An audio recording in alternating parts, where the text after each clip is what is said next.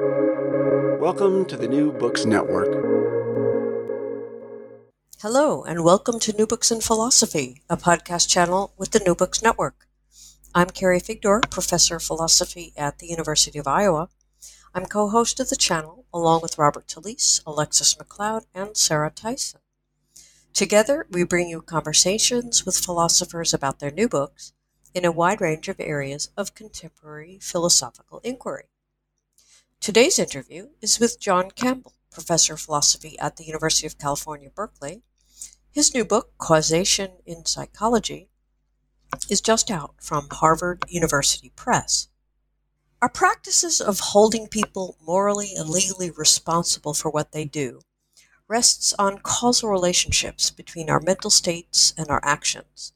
A desire for revenge or a fear for one's safety may each cause a violent act.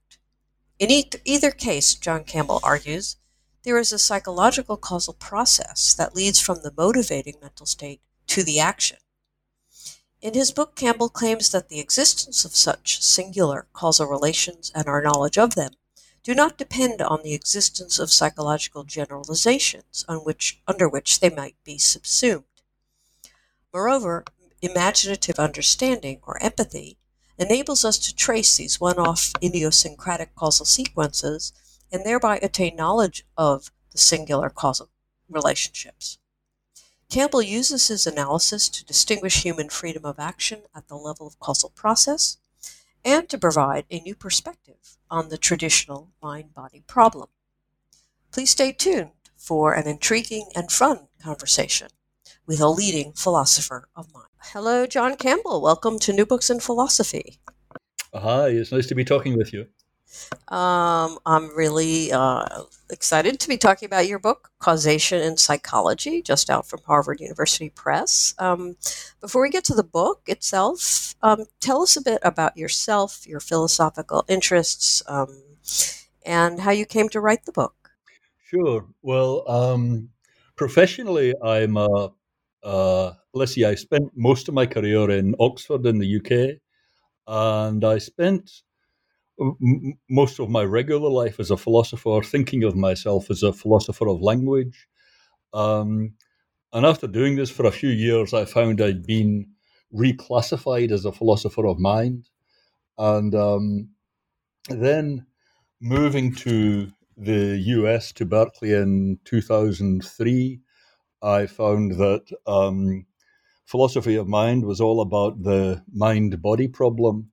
So that, which in the UK had always seemed to me the kind of thing you worked on as an undergraduate and then forgot about. But I realized after a bit that in the US, and indeed in the culture generally, in the English speaking culture generally, the mind body problem is really pervasive, and started to think seriously about it. At the same time, I started simultaneously with that realization dawning in on me. I was working on causation and thinking about what back in 2003 were still quite new interventionist models of causation. That that roughly Okay, takes us good. to the start of when I started writing this book about, God, what is that? 17 years ago. Oh my, wow. Well, I mean, good long gestation, and it shows for sure. So let me just so the title is causation psychology, and something that I have found. I mean, as a philosopher of mind, cognitive science myself, who also we have plenty of overlapping interests here. Mm, I have noticed that. There's sometimes a distinction that is important to make, if there is one, between what we're claiming about a certain conception of, say, in this case, psychological causation or mental causation, and the sort of the facts of mental causation or psychological causation. mhm. And so the book is about, I mean, we'll talk about it more detail, but you're distinguishing, psychological causal claims, both singular and general, And what I just wanted to make clear, to myself mainly, or and to listeners, is it about the claims, as parts of language or parts of a way we express our thinking about something, or is it about the facts or phenomena of causation, as opposed to the claims themselves? Right. That's a great question. The book is very much about both.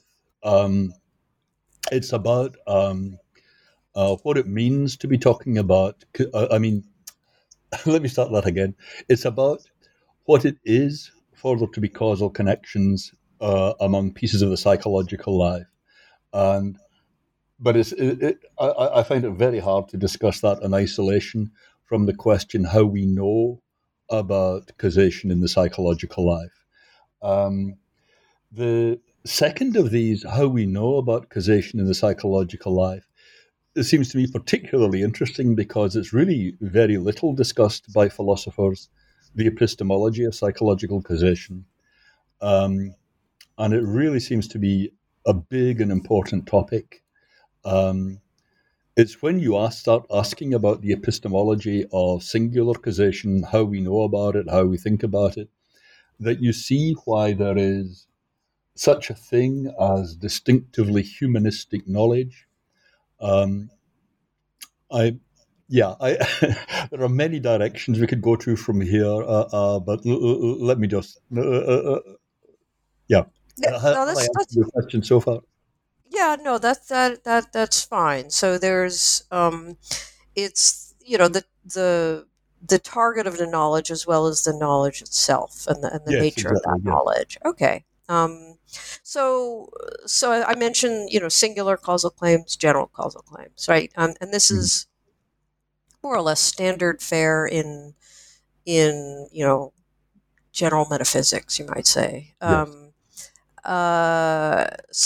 Can you just to kind of lay the groundwork, because it's an important distinction in the book, and you distinguish those two types for psychological causal claims, and distinguish those ones from, say, physical causal claims. So could you lay out those different Yeah. sorts of claims and what's interesting and special about the psychological one? Sure. Well, the contrast between general and singular causation is very often drawn. The idea is that there's a contrast between saying, for example, smoking causes cancer, which is a general causal claim, a relation between two variables, smoking, how much you smoke, and the likelihood of you getting cancer, um, which is another variable. A variable being something that can take on different values, like how many cigarettes a day or what probability of getting cancer. And general causation is a relation between these two variables. Lots of examples.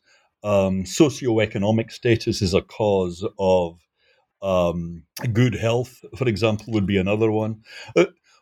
Most scientific research on what's causing what is about general causation. Um, Singular causation is when you say something like, um, that face at the window made Mary jump, um, where you're dealing with two events, the appearance of the face at the window and Mary jumping. And these are two concrete individual events. And singular causation is a relation between those two. Okay. And Um, then yeah, go ahead. and although it's true that that distinction is fairly generally recognized in the causation literature, I think there is really no consensus on what the relation is between these two types of causation, general causation and singular causation.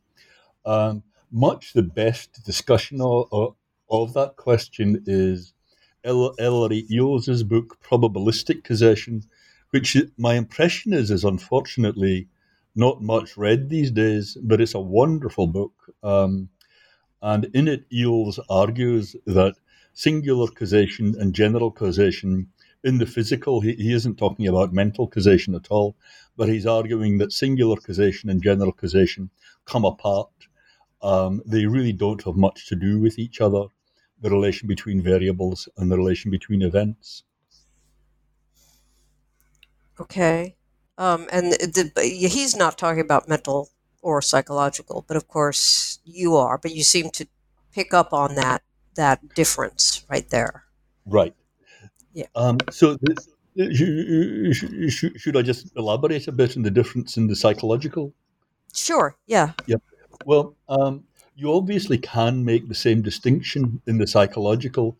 So, for example, a lot of social psychologists work on producing uh, causal generalizations about, for example, the reasons, the causes, or the psychological causes of consumer behavior.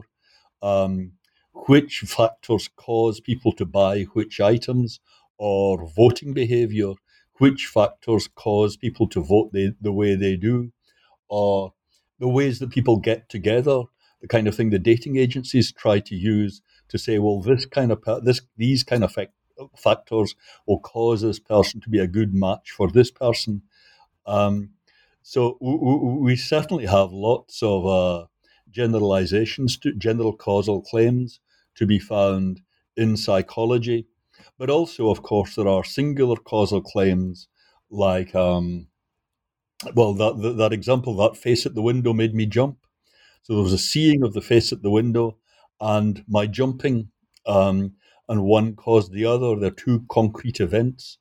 Or it's because of what Bill said to Mary that I will never trust him again. Um, that There you have my hearing Bill say that to Mary, and my never trusting him again. These are two concrete things, and one is causing the other. So you have that same distinction between general and singular causation in the mental. Um, Maybe I should say a word about. I don't want. Please interrupt me whenever you like, but maybe I'll just say something about what the basic reason is that the two of them come apart: general Yeah. causation and singular causation. Yeah. That Um, would be a good idea. Yeah. Great. Um, I think there are systems where general causation and singular causation don't really come apart much. Um, for example, it used to be very popular to talk about worlds consisting entirely of pixels. Um, the game of life was one of these, where you have pixels. The fundamental ontology of this kind of system is a collection, an array of pixels, each of which can be in a state either on or off. And there are general laws governing when a pixel is going to be on or off. That if at any one moment in the system uh, this pixel has a lot of other pixels around it, that may, as it were, overcrowd it and cause it to be off at the next one. Or if there are too few pixels around it, then the law is that also may cause the pixel to go off in the next at the next moment, and so it dies of loneliness, as it were. So there are these simple systems defined entirely in terms of on-off values for the pixels and general laws. And so here you can describe singular causation just as a matter of illustrating the general laws. If a pixel is off at one moment and sparks into life at the next, then you just read off from the laws and the configuration of pixels what caused that pixel to come into life. So there you've got a case where singular causation and general causation are very tightly tied together. There are the causal generalizations governing the system, and then there are these singular causal connections between particular events, which merely illustrate the dynamical laws governing the unfolding of the system over time. That this particular uh, blinking into life or not is illustrating. But it's very different in the real world, where we have a conception of causal process, where For singular causation, we require a causal process linking the cause to the effect. And when you have a system like that, um, singular causation and general causation really can come apart. This really was Ellery Eales's point about physical causation, that you can have a system where it's a general truth that eating a pound of uranium will cause death, um, but maybe nobody ever has or will eat a pound of uranium 235. That the general law, the generalization is true, even although it's not illustrated by any individual instance.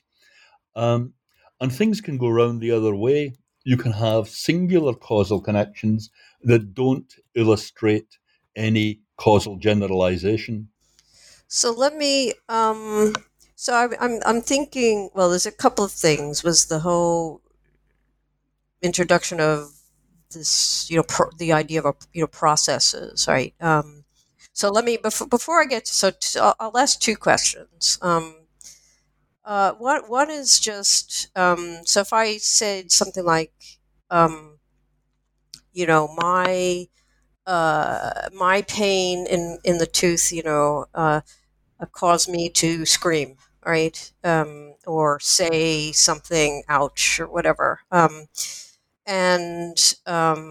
and of course, there's also generalization that dental pain causes screaming or something like that. Um, so there seem to be a lot of cases like that where even if eels is, and you are absolutely correct that these don't, they're not sort of maybe, they're not always connected. It seems like they quite frequently are. And so I was just wondering the extent to which, even though they sort of, you can pry them apart, um, the fact that very often they actually do come together, right? And part of that, of course, depends on what you think a law is, as opposed to some sort of a regularity that, holds in many cases, but not all.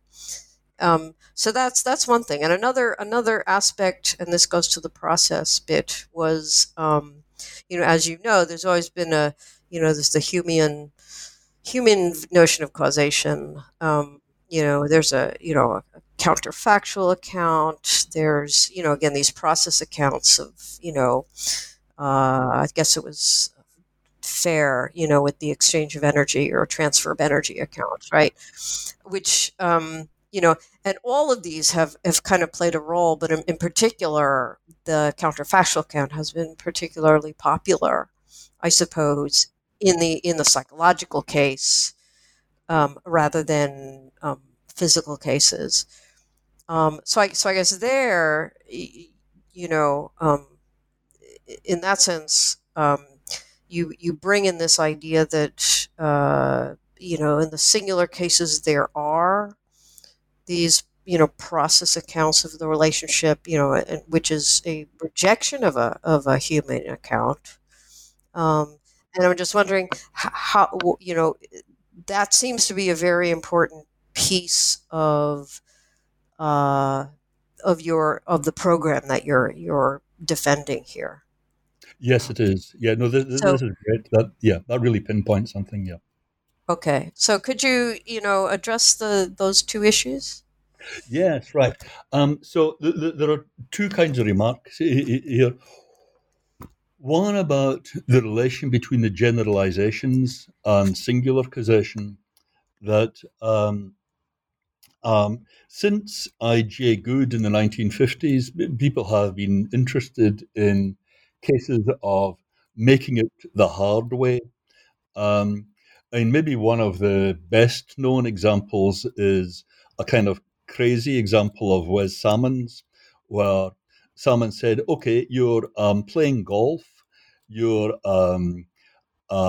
swing to hit the ball, but you slice the ball. It bounces crazily up a tree onto a bough where it's caught by a squirrel who runs along the bough with the ball and eventually gives it a kick, whereupon it lands on the green and trickles gently into the hole.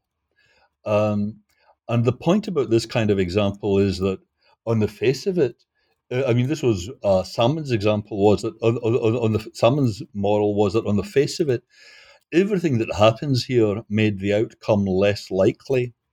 Um, but nonetheless, following the causal pathway is very simple. To follow the causal pathway, you just follow the path of the ball. Now, there aren't any generalizations here, like if you slice the ball, you'll get a hole in one. If a squirrel catches your ball, you'll get a hole in one. That none of these things are true. There aren't any generalizations here to subsume the thing under any causal generalizations. Nonetheless, the causal pathway is very clear. Now, these cases of making it the hard way, once you look for them in the physical case, it's really very easy to find lots of them. Another famous example, going back to Good, was Moriarty is standing at the top of the Reichenbach Falls with a huge boulder poised to hurl at Holmes. Sherlock Holmes is strolling along at the base of the cliff. Moriarty is very powerful and very dexterous. Now, if he gets a shot at it, Holmes is a goner. But at the last minute, who is this?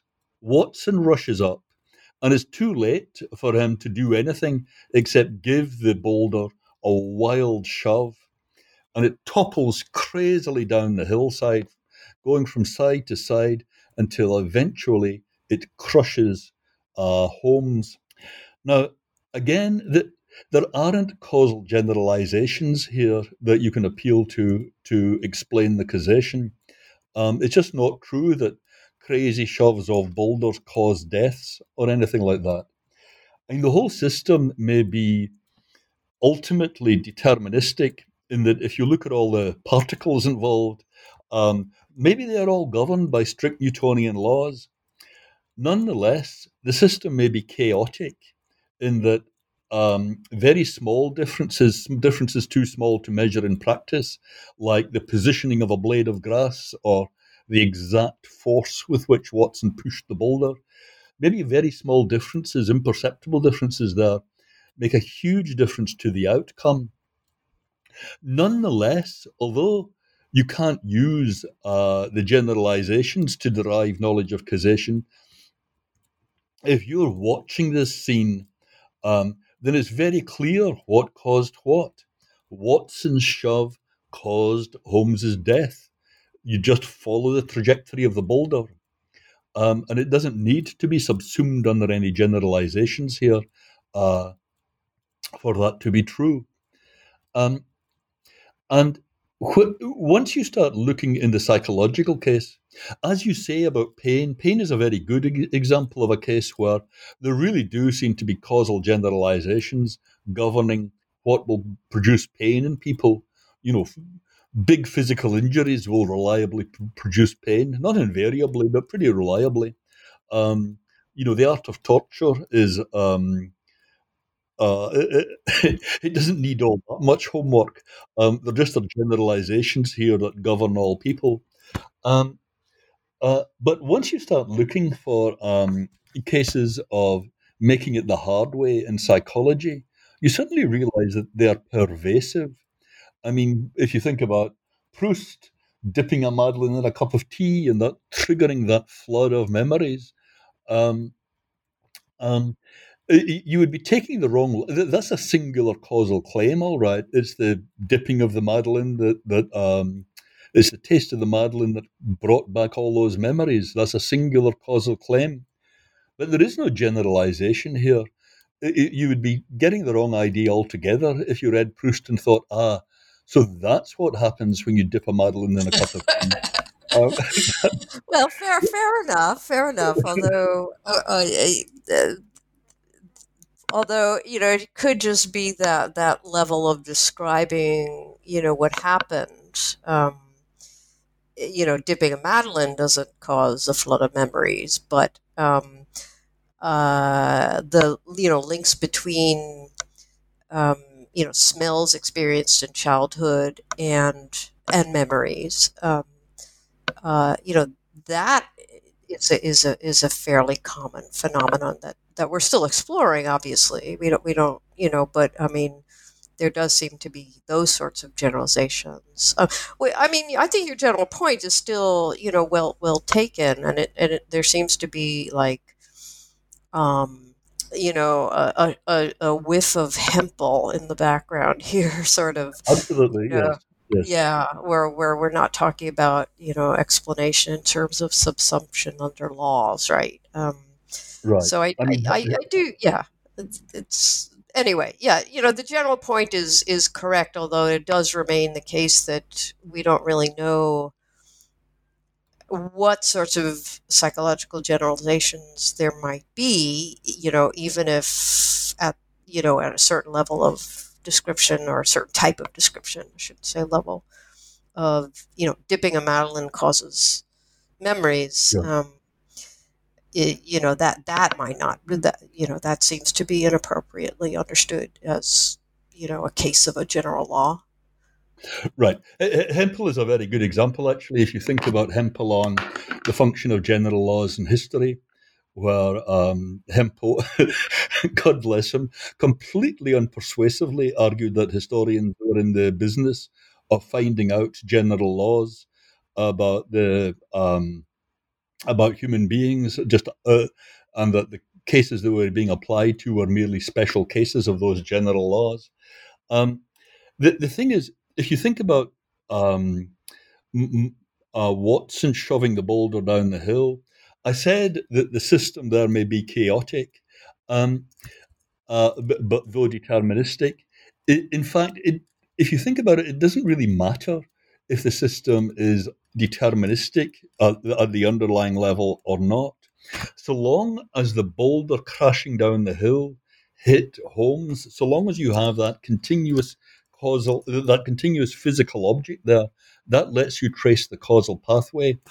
And the existence of the causal pathway and our knowledge of the causal pathway don't depend on the existence or our knowledge of causal generalizations. And I think the same is true in the psychological area, that if you um, are following the twists and turns of someone's processes of thoughts and feelings, that is not the existence of the causal connections you're discerning there does not depend on the existence of generalizations. Um, and the our knowledge of the causal processes here does not depend on knowledge of generalizations. Just as we have an ability to follow the movement of a physical thing and trace a causal pathway in that way, so too we have this ability to trace the ballistics of someone's thought and feeling. We can trace the trajectory of how someone is thinking and feeling through various twists and turns, in a way that really doesn't depend on our knowledge of generalizations or the existence of generalizations. It's fine to hunt for them, but that's not to say that there's some guarantee that they will be there.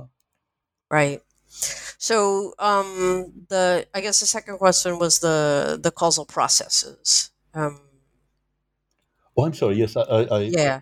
No, I that's didn't fine. know I mean, before that went a little I bit. did mean to get Uh, back to that. Yeah. yeah.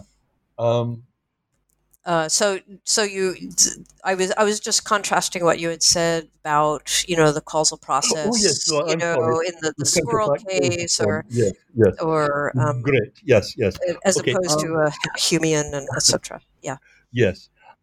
So I agree that counterfactual approaches to causation are generally very important, and um, in discussing mental causation, they've really been the only game in town. But there's a set of arguments going back to Ned Hall from about, God, how long ago is it now? It's 20, 30 years since Hall published his article about two concepts of causation, where Hall had this very simple example where Billy and Susie are throwing rocks at a bottle. They are both great shots, um, but they both throw at roughly the same time. But Susie's rock hits the bottle first, and Billy's rock whistles through empty air a moment later. And then we say Susie caused the smashing of the bottle. Um, Now, there's no counterfactual here to say that if Susie hadn't thrown, the bottle wouldn't have smashed. A counterfactual theory of the singular causal connection here would say, well, what makes it causation is that if Susie hadn't thrown, the bottle wouldn't have smashed. But if Susie hadn't thrown, the bottle would have smashed anyway. Billy's rock would have hit. And that example has been very intensively discussed over the last 30 years. And I think the answer is that there is no convincing counterfactual analysis to give here. Actually, the analysis, the story of the examples and counterexamples and fresh attempts at an analysis are really very familiar from different areas of philosophy. It's really proven, I think, not to be possible to get the effect of saying what's special about Susie's throw in purely counterfactual terms. I mean, the basic idea here is what matters is that Susie's rock hit the bottle. There was a spatiotemporal path from Susie's throw to the smashing of the bottle. And that's really the simplest example you could have of a causal process. Is not to be understood in counterfactual terms. It's that the trajectory of this rock caused the smashing of that bottle. Now, suppose we look at the psychological case. I think probably the most influential remark ever made on psychological causation was by Davidson when he said, you can have two reasons to perform an action, and you can perform the action for one reason rather than another. And Davidson said, what makes it the case that you're performing the action for one reason rather than the other is that one reason causes the action and the other one doesn't. That remark of Davidson, it seems to me, it was in a moment what made the whole Wittgenstein-Ryle approach to thinking about reasons and causes go out of the window. And people said, yes, that's compelling, that what separates out this reason as the one that is the reason for which the action was performed is that the reason caused the action. What we don't have in Davidson is a convincing analysis of what it is for one reason to be causing the action rather than the other. Now, on the face of it, Davidson's example here is like Hall's example. It's a preemption example. Just as Susie and Billy are both factors that could cause the smashing of the bottle, so you have two reasons, either one of which could cause you to perform the action. I'm the defendant in a law court. I'm arguing, the prosecution is arguing that the reason I attacked the victim was a desire for revenge. I'm arguing that even although I had the desire for revenge, I had another reason for acting, which was self-defense. I acted for one reason rather than the other. But it's entirely consistent with that scenario that if I hadn't acted for one reason, the other reason would have brought about the outcome. So even if I hadn't acted out of this motive, that other motive would have made the thing happen anyway. And in the Susie and Billy case, the only way really the natural way to resolve this. It's not like this is something you come to at the end of the chase. This is the first thought anyone would have. It's the trajectory of the rock that is the important thing, the process constituted by the movement of the rock. That's what makes it Susie's throw be the one that caused the smashing of the bottle. Similarly, with the defendant in the law court, there's a process connecting the one motive, the self-defense, let's say, to the action. There wasn't that process connecting the other motive to the action. That's what makes the difference, that there is a psychological process connecting one but not connecting the other. Now, this isn't a matter of generalizations applying to the thing. This is just a matter of what processes are operative in the particular case. Okay, fair enough. But that's sort of, I want to ask about David's, yeah. Okay, so in the one case, there's clearly physical process, right? The rock in the bottle. And in the psychological case, of course, the whole idea, there's a whole nother background here of mental causation versus physical causation, and not just, reasons causing things. So I'm just wondering if you could say a bit about how you navigate that very kind of minefield territory, where you seem to be committed to psychological processes as in some sense real relations between psychological events and other psychological events, or actions, bodily events.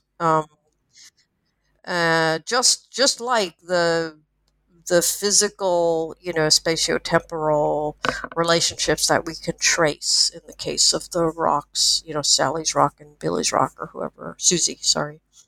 So that seems to, if you take that analogy, if you keep going with it, then then there's a spatiotemporal relationship between the psychological processes, and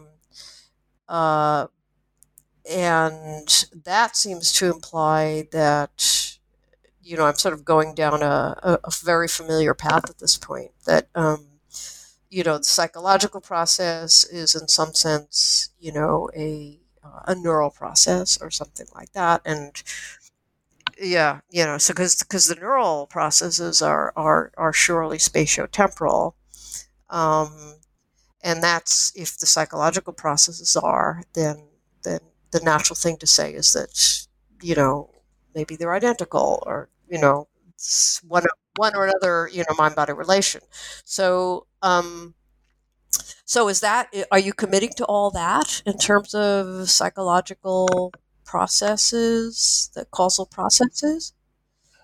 I'm not committing to that, but there is something that would be perfectly consistent with what I say, but there is something important to stand back from here, just for a moment. Suppose you take the Davison kind of scenario, where you have someone who has two motives for an action. One is self-defense, and the other is hatred or revenge. We say, well, one rather than the other was the cause. And we're asking, what does that come to? Well, one way of hearing what you just said would be to say, well, what it comes to is that there was a neural connection between the two things. That's the important point. And then you start to think through how that would go.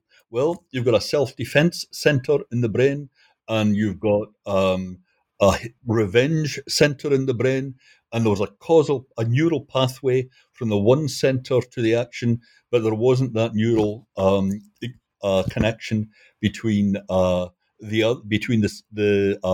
revenge center and the action. Now, partly it's just a little bit difficult to take that seriously. The brain is very densely interconnected. Practically everything seems to be connected up to everything else. It's going to be very difficult to see how you make these kinds of distinctions in purely neural terms. But difficult is fine. There are lots of things that are difficult. The more fundamental point is, um, suppose you take something like the sensation of pain. You might say, well, the sensation of pain, that's a neural process. Got to be a neural process. What else could it be? That's fine. The remark I would make about the sensation of pain is that we don't, first of all, conceptualize it as a neural state. You could know all about pain, you could think about pain without even knowing that people had brains. Um, and if you ask what makes it difficult to reduce pain to the neural, well, the kinds of things people would usually say are that well, pain has a kind of characteristic simplicity and unity that these complex neural states don't have. Or you can imagine someone perfectly well being in pain without imagining anything about their neural state. Or you can imagine their neural state being as it is without them being in pain. There are these kind of familiar arguments about the difficulty of reducing pain to the neural. Now, I don't really want to take a stand on whether those arguments are decisive, just that they are important. And if you're going to do the reduction, there's something substantial to do to address those points. Um, and the idea of a psychological causal process that we have is also like that. If I say, if I'm one of the jury listening to the defendant, and I say, yes, that's what happened, he acted out of self defense, um, uh, then here again, I can imagine the desire for self defense causing the action without imagining anything about the neural state. Take any neural state you like. I could imagine the defendant being in that neural state, even if they hadn't acted out of the motive of self defense. And our understanding of acting for one motive rather than another um, seems to have a kind of simplicity that whatever complex analysis you give of the brain states here, um, the very idea of psychological causation doesn't seem to have that kind of complexity. Now, as in the pain case, it's not that I'm saying you can't do it, you can't give a neural reduction here. I just say those familiar obstacles to neural reduction that you face in the pain case are also there in the case of psychological causal processes. Okay. I mean, that's that is fair enough.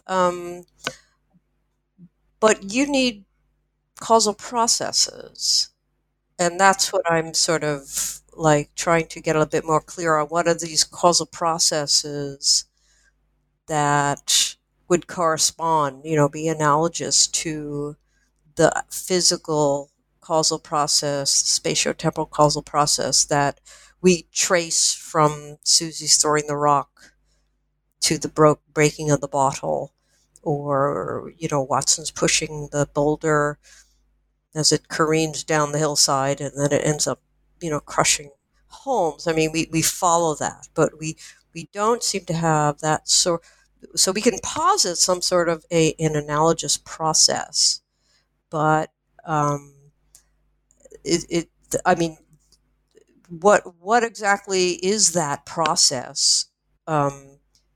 If it is not necessarily in any, it doesn't have to be neural, but it has to be something. It's well, it's a psychological causal process, and I'm giving fairly simple examples so far of uh, or the desire for self-defense causing an action, for example. But we do I mean we do it all the time following much more complex psychological processes on one another's part. I mean, a reasonably complex conversation like the one we're having right now is a case in point where I try to follow your psychological processes as we're talking, and you, you're doing your best to follow whatever I'm up to. and, you see what I mean? That Yes. and if things go well, we do it. Um, um, and we do this the whole time. This is the whole joy of conversations, that you can follow the twists and turns of someone else's thinking, their thoughts and their feelings. An ordinary conversation is just an example of following someone else's psychological processes. It's not a matter of bringing generalizations to bear on the other person. And there is nothing predictive about what you're doing in an ordinary conversation. Um, I mean, if you could predict what the other person was going to say, it really wouldn't be worth having the conversation. Um, the whole point is that it's unpredictable. That's why we have chats. Um, but nonetheless, if things go well, you can absolutely follow the causal pathways behind everything that your interlocutor is thinking and saying. Hmm. Okay, fine, good. Let me go back to a remark that you said very early about the epistemology and our knowledge of in particular of singular causal claims is an important facet of the account that you're giving. And in particular, you employ the idea of imagination, or I should say imaginative understanding, as the source of our knowledge of singular psychological causal claims. Could you explain that part of your account? Yeah. Well, the psychiatrist Karl Jaspers had uh, what in psychiatry was a very influential discussion of a distinction between two approaches that a clinical psychiatrist can take to a patient. One is what he called subjective psychopathology, where the psychiatrist tries to get inside the patient's head and understand exactly what is going on there, how one thing is unfolding from another. And another is a kind of external social scientist's kind of perspective in the patient, where you say, here are the general symptoms that the patient is exhibiting. Um, Here is the treatment that's prescribed for a patient meeting those general symptoms. And you just regard the patient as a kind of locus of a bunch of generalizations. Um, and that objectifying stance is different to the project of getting inside the patient's head and following the twists and turns of what they're thinking. Um, that's what Jaspers called empathy, that following of the twists and turns of the patient's reasoning. Um, when people call someone crazy, what's what people find objectionable about that is that there's a kind of distancing in it that means just treat this person as if they're a locus of generalizations. Don't even bother trying to get inside their head. And Jaspers famously thought with some psychiatric patients, you can't get inside their head. Subjective psychopathology is impossible for these kinds of patients. But empathy is the name for that kind of following of the twists and turns of the idiosyncrasies of another person's thinking and feeling. And that is a following of a causal sequence. Okay. Yeah, that's the imaginative Yeah, understanding. That's how we gain our knowledge. yeah. And Um, yeah, go ahead. it's very important in everyday life, this. I mean, suppose you're having this is from the old days before the lockdowns and so on, but suppose you're having dinner with people you know, and uh, late at night someone says, well, how did you two get together? um, then On the face of it, there are two different ways you could answer that question.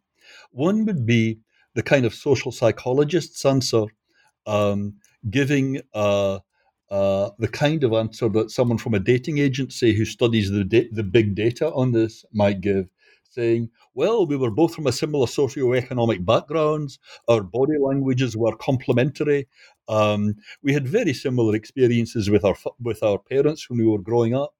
Um, and I don't know, the whole kind of story a social psychologist might take. But in fact, it's unusual for people to give that kind of answer. What they do is they tell the story. They say, well, here's how we met. Here's how we first got together. Here was our first big row that lasted a year, and so on. You get the narrative. You get something, a sequence of which imaginative understanding is possible. That's how we usually tell the stories of psychological causation in our own lives, using that kind of narrative, that kind of distancing and objectifying, where you just give causal generalizations governing people getting together, and then say, and of course, we illustrated those causal generalizations. That's not what we do. We let our auditors trace the singular causal pathways, the one-off idiosyncratic path of the golf ball, as it were. In this particular case, we tell the whole story as to what happened in those narrative terms, and that is giving the singular psychological sequence here. I see. Okay, but again, this empathetic access, does it really give us knowledge? I mean, it seems like so often, well, on the one hand, it seems like there are an awful lot of, people who, and maybe this is just a different sense of empathy, who don't really empathize very much or very well, but they are can be very clear about causal relationships, psychological ones. Um, but also, it just seems like, these stories of imaginative understanding, right, that you just sort of described, are quite often fictions, right? Or at least we believe, we may not believe them to be fictions, but they turn out to be. They turn out to be fictions. They're elaborations. I mean, confabulation. Is a huge area of psychological research, and we'll say all kinds of things about why we did what we did, and we're wrong. We're completely wrong. But that's of course what we believe, and so we can knit together these very complex, psychological, processual, causal chains using empathy or imaginative understanding, and that's perfectly fine and it's it's a robust social practice and so forth. But it seems like in so many cases it doesn't give knowledge. Absolutely. I mean, you're sitting at dinner and someone says, so how did you two get together? And your partner tells some story, and you're sitting there. That's not what happened at all. And, that really happens, absolutely. Um, and actually, Jaspers was concerned about that and said it's very difficult to achieve complete knowledge in this case, in this kind of this kind of thing, for the kind of reasons you're giving.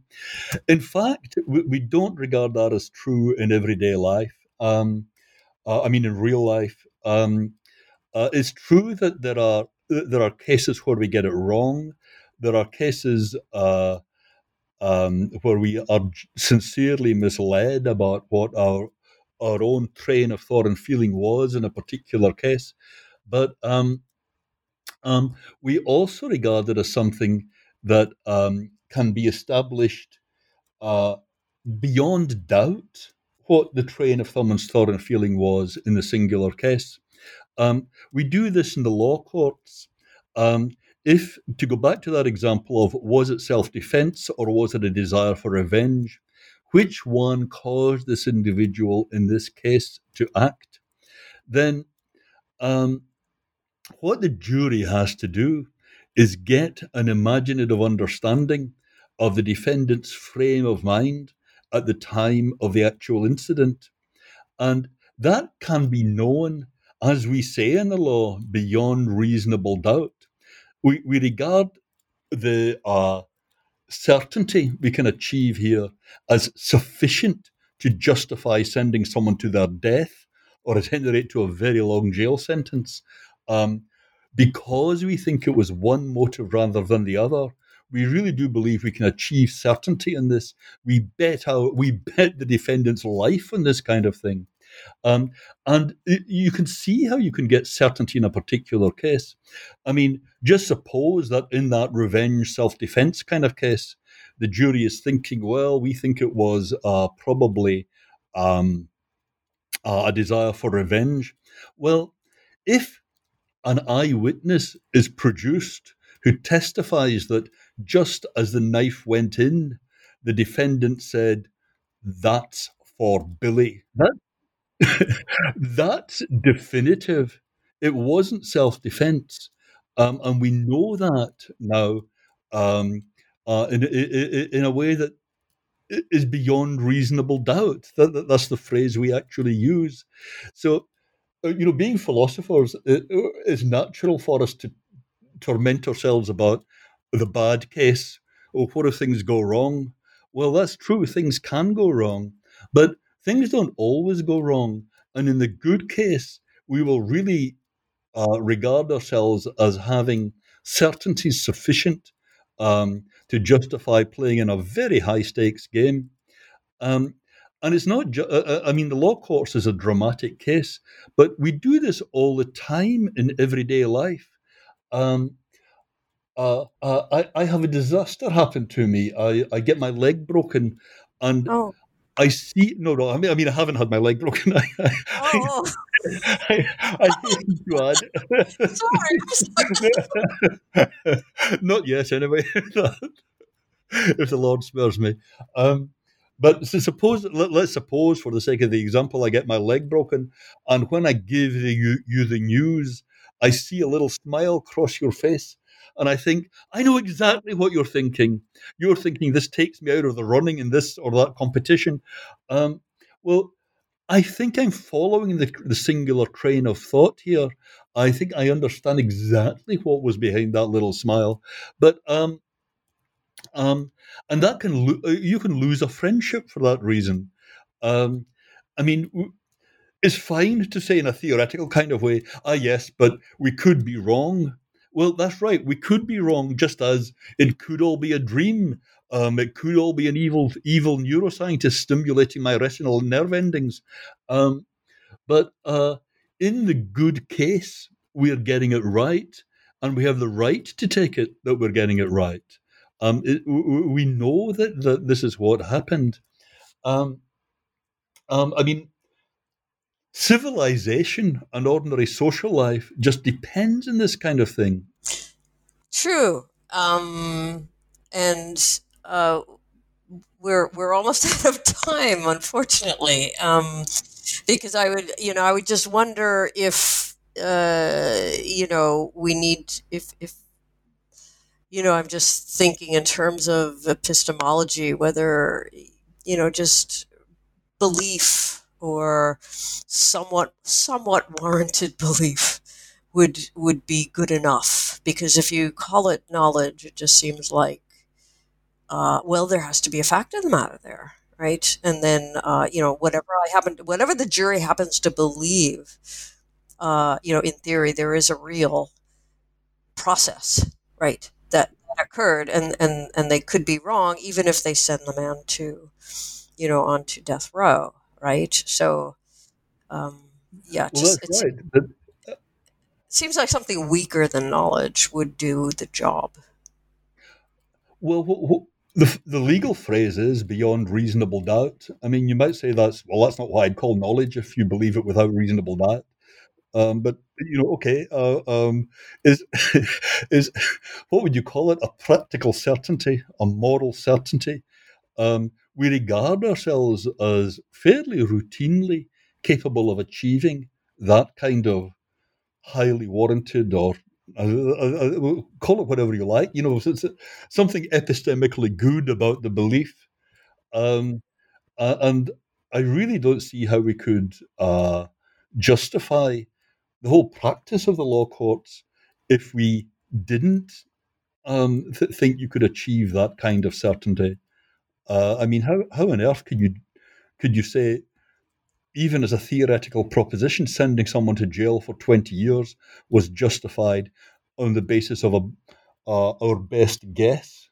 That we don't regard a good guess as being sufficient to send someone to 20 years in jail, but we do regard our judgments about what was motivating someone in the in a criminal case uh, as having that kind of weight. We think we can have the right to make these decisions. Okay.